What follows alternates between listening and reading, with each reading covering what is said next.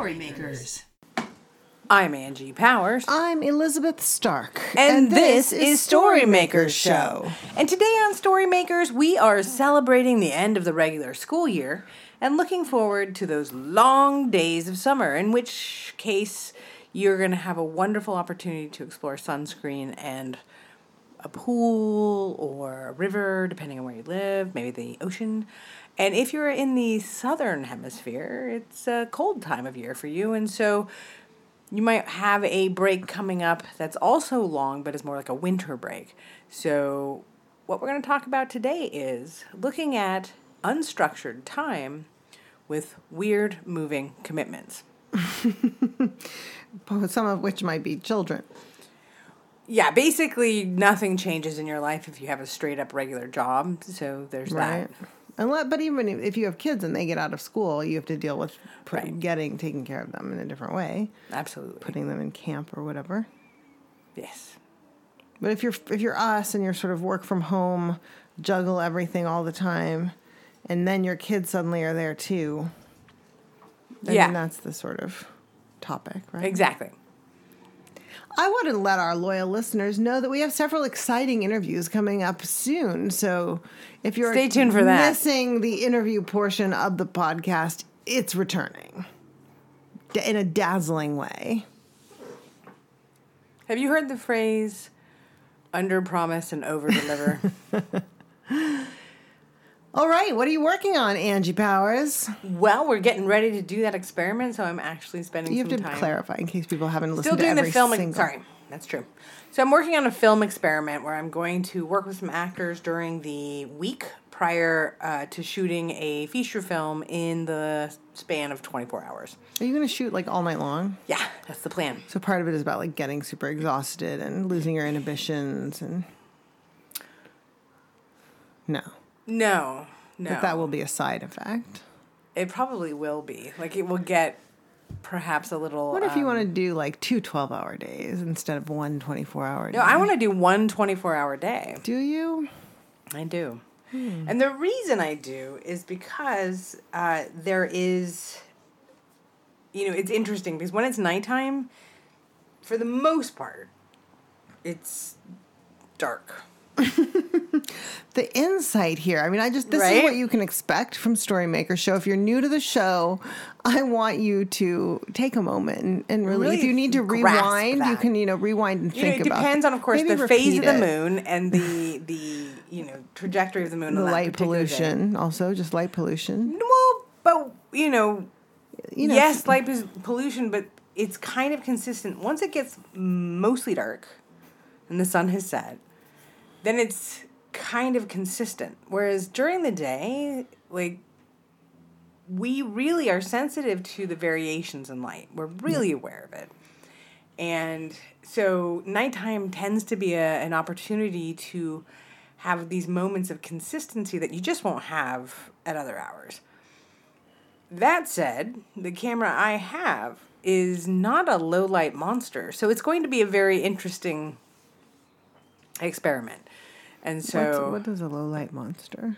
A low light monster would be like the Sony cameras. Sony's done a tremendous job of creating cameras that are very light sensitive, and so you can go into much darker spaces than you would with like the camera I have, which is a GH5. And so they have different size sensors, they have different size photocells. So you're trading natural light for consistent light. Yes.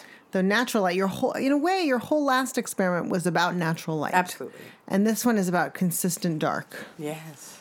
Interesting. I'm deep like that. What's interesting is that, film is a visual medium. It's a medium of light, and so it's not, in that way it's not surprising, but yet it's somewhat unexpected that everything you're doing sort of centers initially around something to do with light. Mm-hmm. Almost before story or anything else. Yes. It'll be interesting to see what contrast that produces.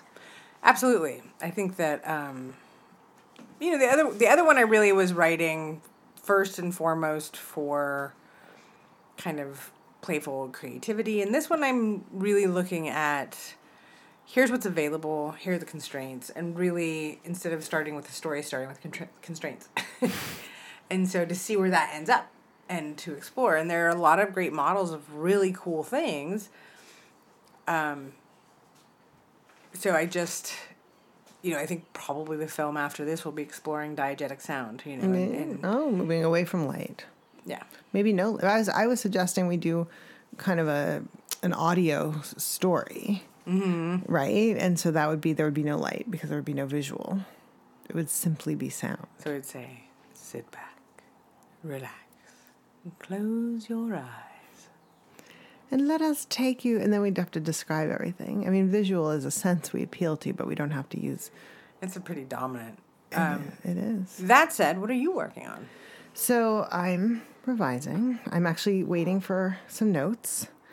And the biggest thing I think I'm working on is kind of nailing down the order of the beginning, because there's, and that's often, I think, a challenge. You want to start in medias res or whatever, but you also have things you need people to know, and how do you deliver it? Is that not how you say that? Oh, no, I was just thinking about, this, how hard beginnings are. Mm-hmm. It's really what I was thinking about, just because beginnings, again, are sort of the last thing you should write. Well, and I would say that that's what I'm doing. So, and I think most of the rest of it's working, although the end is somewhat, is quite modified. So we'll see what people have to say about the end. But that's the part I'm, just finalizing. And one of the things, so as I'm thinking about moving pieces around a bit, one of the things that happens is when you move them, you can't just move it. You have to then sort of finesse it. You have to smooth off the edges. You have to look at what leads into what's been referenced, all of that. So it's actually incredibly complicated. And then when you're like, no, I think it should go back that way, it's just like it's huge to undo it. So it's kind of like plant roots, right? Right. So you have this plant and it's in one location. There's a whole conversation that was happening at our local store the other day as I was waiting in line to check out, and the checker was talking to this guy who apparently was buying his lunch, and there was a long conversation about the destructive force of redwood roots, and that I do love when like a tree pushes up the sidewalk. Right? So the tree in this area had not only pushed up the sidewalk, but gotten down into the city sewer. Ruptured a pipe there. It was just that it had done all, but very slowly, right? It's not like it's a thing that happens quickly. And so I was just thinking about, they can be like 100 feet long, these redwood roots. And so... Right, so you think, I'm just going to tug this out, like tug, and then like pretty soon it's like you're still pulling and pulling. Yes. Yeah.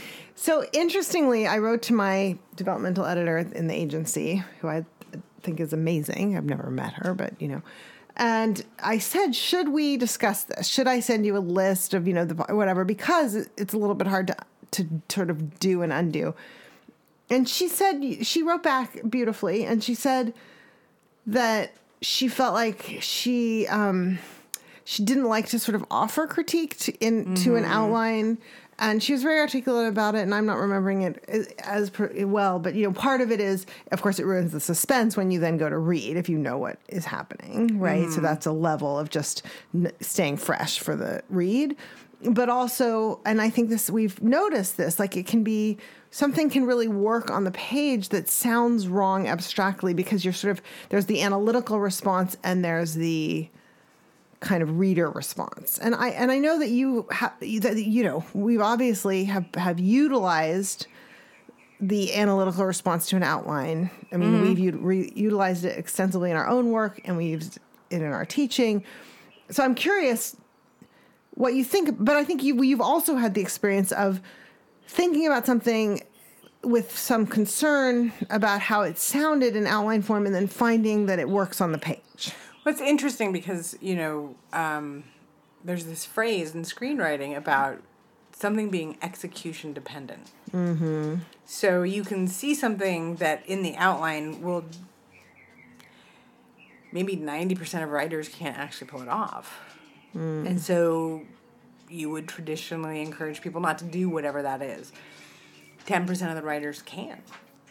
So it's execution dependent. And that is not the kind of thing that people necessarily want to invest in, right?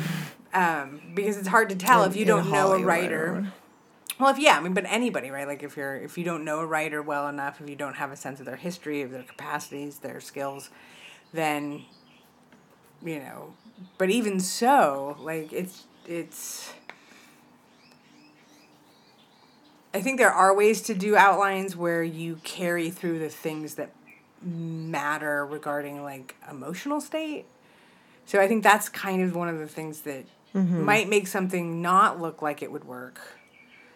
And it might just be that you didn't really carry through emotional information through your outline. I do think you have a kind of an art of the outline that you do really encourage people to do. I mean, to really be exploratory and brainstorming and create, kind of to have this element of creativity in it, that it is in its way a draft. Mm-hmm. And actually we talked last time about Lauren Groff's kind of, what she calls a draft might be on big paper, might be on index cards. I wonder if we might even encourage people in Book in a Year to think of it as a draft and to do kind of, more or less amounts of sort of brainstorming and sketches and right. Kind of just like a folder of stuff. And then out of that say, okay, we want you to pick 100 scenes and give them a title. Right. So you're working on. But this is, really interesting, I think. But so I'm working on that. I'm working on the beginning, and what I'm kind of getting around to is trusting the sense that I have about it, that I actually had, like when I reread it, I thought, oh, wait a minute. Once I get to this point, I want to jump here. I want to get here sooner. And I've been kind of having that feeling, and my readers are saying, well, yes, in this way, but no, this is, and so and we have whiny dogs but we have a guest whiny dog today. This is Izzy, the guest whiny dog. Anyway, that's what I'm working on. Fantastic. Yeah. So. Well, as the days extend, and until later this month, right? Right. But even still, like we have this sense, it still stays light for a while. Yeah. Right. We have like music playing in the distance. It's hot as heck. I mean, it feels like it's summer. fully a summer moment. It is That's summer. why we're doing the summer podcast. But I think that there is something different. And one of the things that I actually wanted to talk about was how can you make the most of this time that's maybe more flexible than normal? If it is for you. If it is. And I think even when you have a regular job and your kids are in camp, it still has a different flavor because when you get home from work, if you get home at 6 and you've picked up your kids on the way home, it's still light for 3 more hours if you're in the Northern Hemisphere, right? So it's different than picking your kids up when it's dark. Yes. Right? Yes. So there is a unique extension of the day that happens. That is just driving me crazy, the whining. And I mean the dog, not you. Oh, so cruel. Cool. All right. So, but I wanted to focus on this idea of whether it's your winter break or your summer break, that there are windows if you have kids or if you don't have kids where you have less structure. Yeah. All right, I got it. So now, what do you do with that? Well, I think that one of the things that I would actually really encourage, we're so focused on productivity. We or just me? I think the world, right? There's this, a lot of focus on a very linear approach to everything. And linear?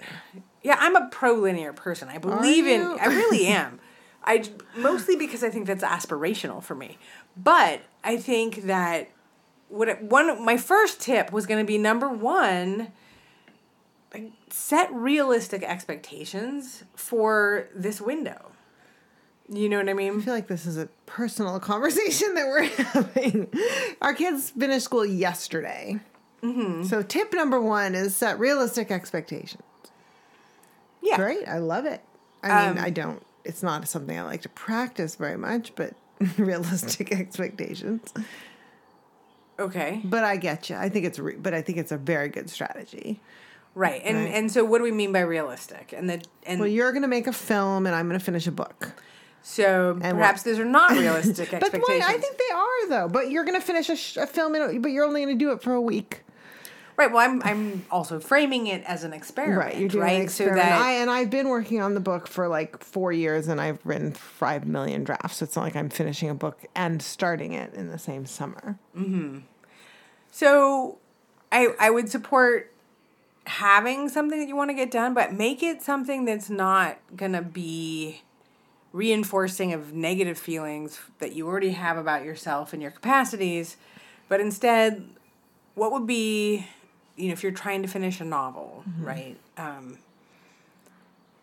Looking at your summer, like, when do you realistically have time? Right.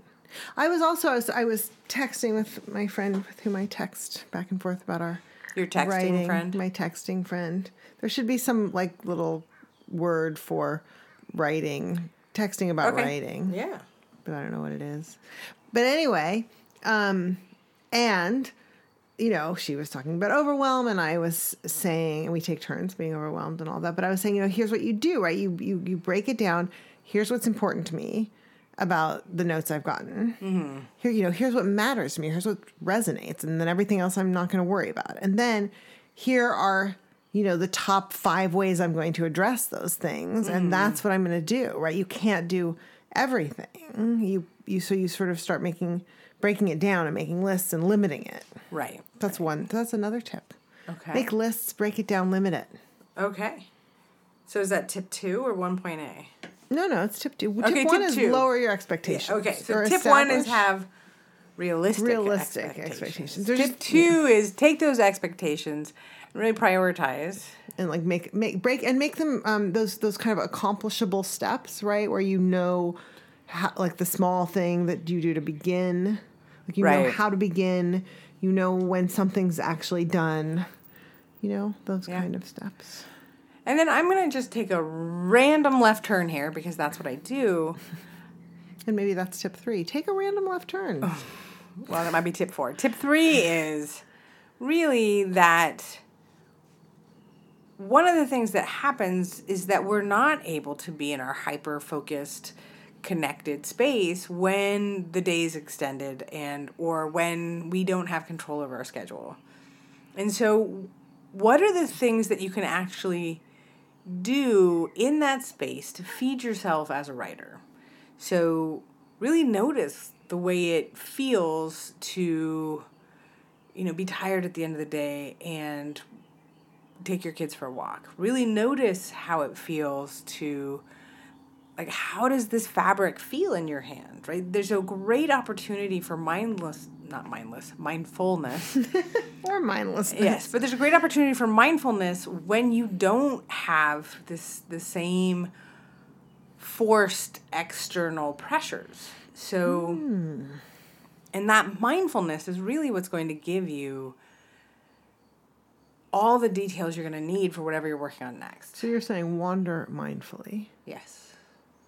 But honestly, it's like not even wander. It's like doing your day. I mean, there's this thing about, I remember, gosh, I wish I could remember which book it was in, but Thich Nhat Hanh was talking about how he was talking to this parent, and the parent was glad to be having more time with their kid, but was wondering when he would get time for himself.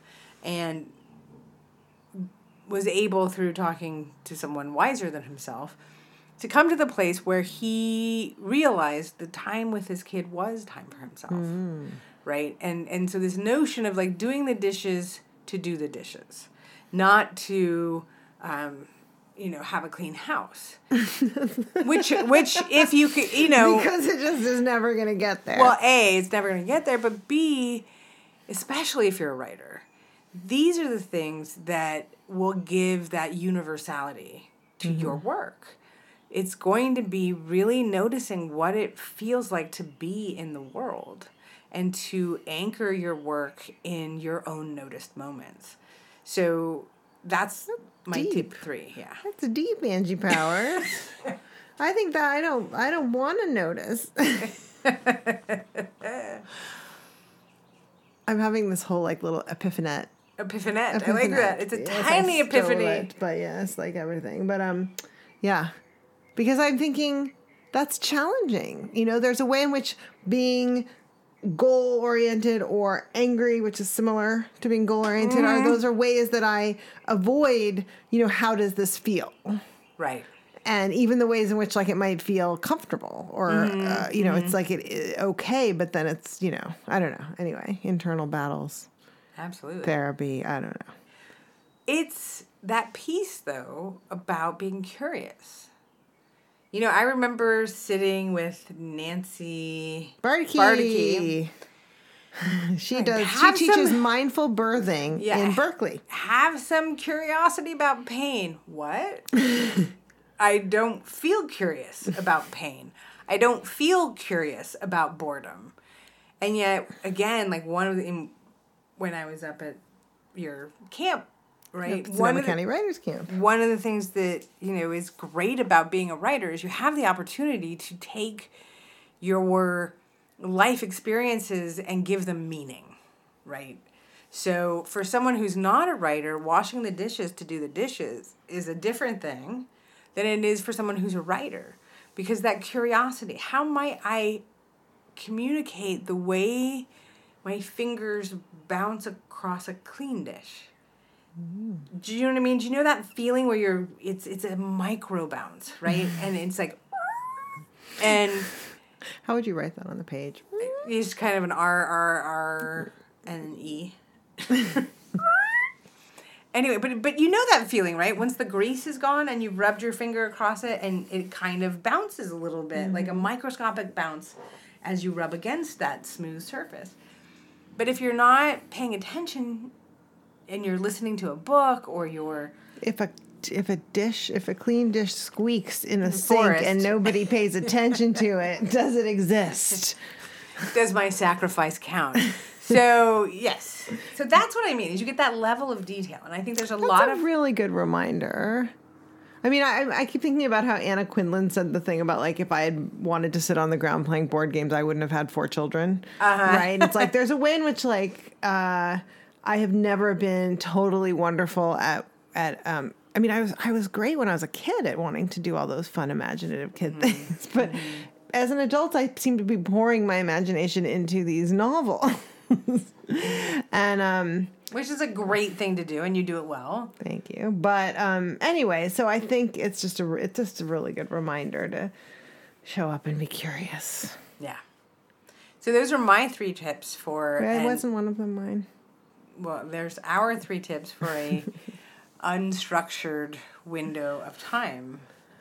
And, I really wanted to keep it to 3 because you see these lists of 20 things can you even do. Repeat what they are? So, number 1 is to set realistic expectations and to not set yourself up to failure in that respect, right? So, really make it a thing where it's like, oh, okay, this is something I want to do, not something I'm not going to be a bad person if I don't achieve. A friendly, sort of codicil to that is to celebrate then, like, even small accomplishments. Absolutely, right? So yeah. so you kind of have realistic expectations, and then you're like, oh, I did something. Mm-hmm. I thought about it, I engaged with it, and that's like, and to acknowledge and celebrate that, and maybe even send a text to somebody. Right. And then you had tip 2. I can't remember my tip.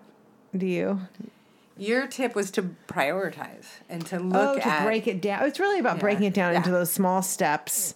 So it's kind but it wasn't just that. It was chunkability and it was like prioritizing. So don't do everything. Do something. Right, because you had the top 5 and then things. Be very clear about what that something starts with, so that you kind of just have a way in, because it can sometimes. So you actually had 4 tips in your second tip, which was prioritize, chunk it down, starting ritual, and probably celebrate. So those are 4 tips inside your tip 2. My tip 3 was to use the time where you can't write to really pay attention to the world around you and to participate in it as a curious observer, because that's going to feed your work anyway. You know what? An exercise that people talk about all the time, but that I only really started doing, I think, this year is consciously, is the eavesdropping exercise. Mm-hmm. People say, oh, go sit in a cafe and let's write down what people are saying, dialogue. But when I always thought, well, dialogue isn't really people talking and da-da-da. But I started when I was in San Francisco. So piss off? Like what? Well, I don't know. I never did it. I don't know. And then I studied dialogue on the page more, and not my page, but other people's brilliant pages. But, and then I listened to people talk, but more for content. In any case, it's been really fascinating to listen to people talk and the rhythms and the ways people interrupt each other and the ways they circle around things. And sometimes I do it walking down the street in San Francisco, right? So it's just really fun. And that's just another way where you're at the beach with the whole family and you're not going to pull out your manuscript, but you can do some eavesdropping. Right. So there's that, family on the towels next to you. With that little dog. Clearly, we've got some trouble in paradise with those two. Not sure how much longer that relationship's going to last. But it's probably that little kid's fault. So... You're halfway to a novel. Right? Right. So, all right. It is time for... Steal This. Amateur Poets Borrow. Professional Poets Steal. What have you come across in your wanderings and readings that you would like to take and make your own? Well, I have to say... our oldest, Leo, went to go see a film I was very excited to go see called The Biggest Little Farm. Went with you? Went with me. And it was a really wonderful and engaging film. And I really, really enjoyed it. And, of course, at this point in your life, I don't know why, but I can't go in and not come out with a critique. So there's still things that I would be like, but... It was really engaging, and it really looked at this notion of diversity. We have this sense of the importance of biological diversity in an ecosystem and that sort of thing, and it really explores over the course of a long period of time what happens when you are somewhat intentional about engaging with that. And so it's I want to encourage everyone to go see it. I want to support it, absolutely. I want to support the family that's working on that farm.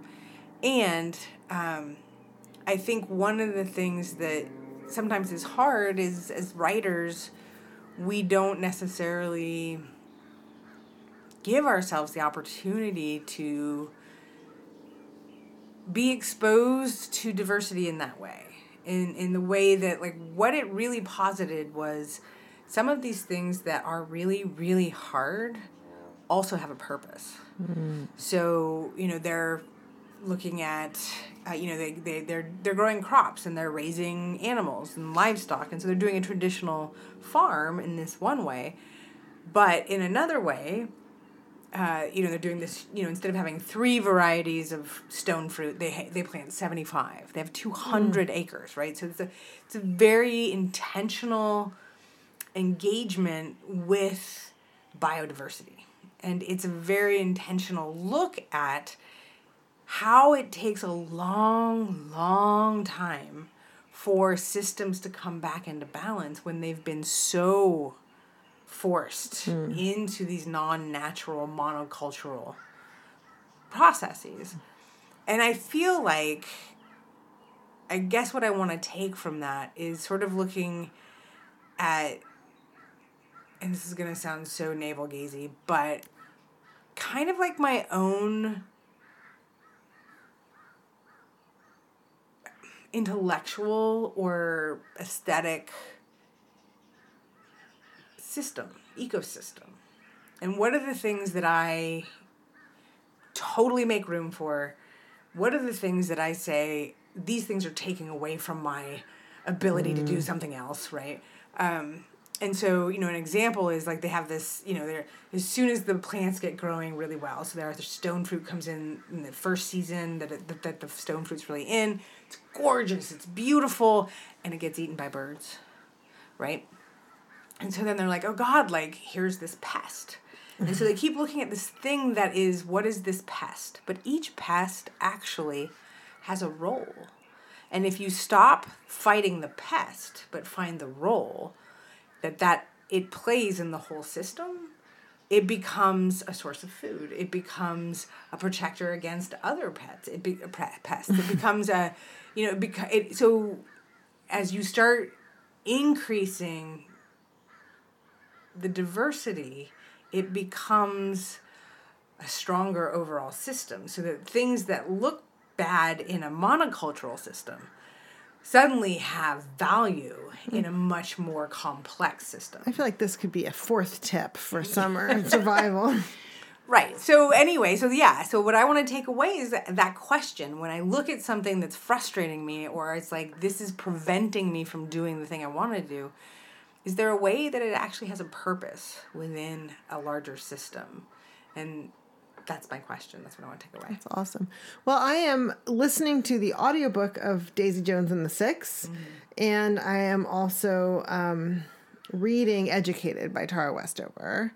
So I have a little bit I was mentioning to you earlier off mic that I love the audiobook of Daisy Jones and the Six because the novel is set up as a documentary, as a series of interviews, and it cuts between these voices, sometimes one line, and it slices back and forth, and it makes me want to create a script basically for a purely audio performance. Nice. And then the Tara Westover, which I'm not in very far, but it's like I keep forgetting that it's a memoir because I'm engaging with it the way I do with story, with a novel, because it feels like she's setting things up, and the way they go is not the random way of life, but is the kind of story way of a really good novel where you don't know for sure what's going to happen, but when it happens, it's kind of building and illustrating. It's doing all this work that is meaning making. And so she's really doing an amazing job of that with the memoir, which of course involves how she does storytelling and selection and just the voice. I don't even know all the ways yet, but it's such a good lesson in what is rich about meaning making in story that I think is especially hard to do in memoir, which, as we've talked about before. So I don't know. I'm really excited to kind of keep learning from it and enjoying it. Excellent. All right. Well, until next week. Write, don't write. Follow our tips. Follow our tips. Take our advice and enjoy.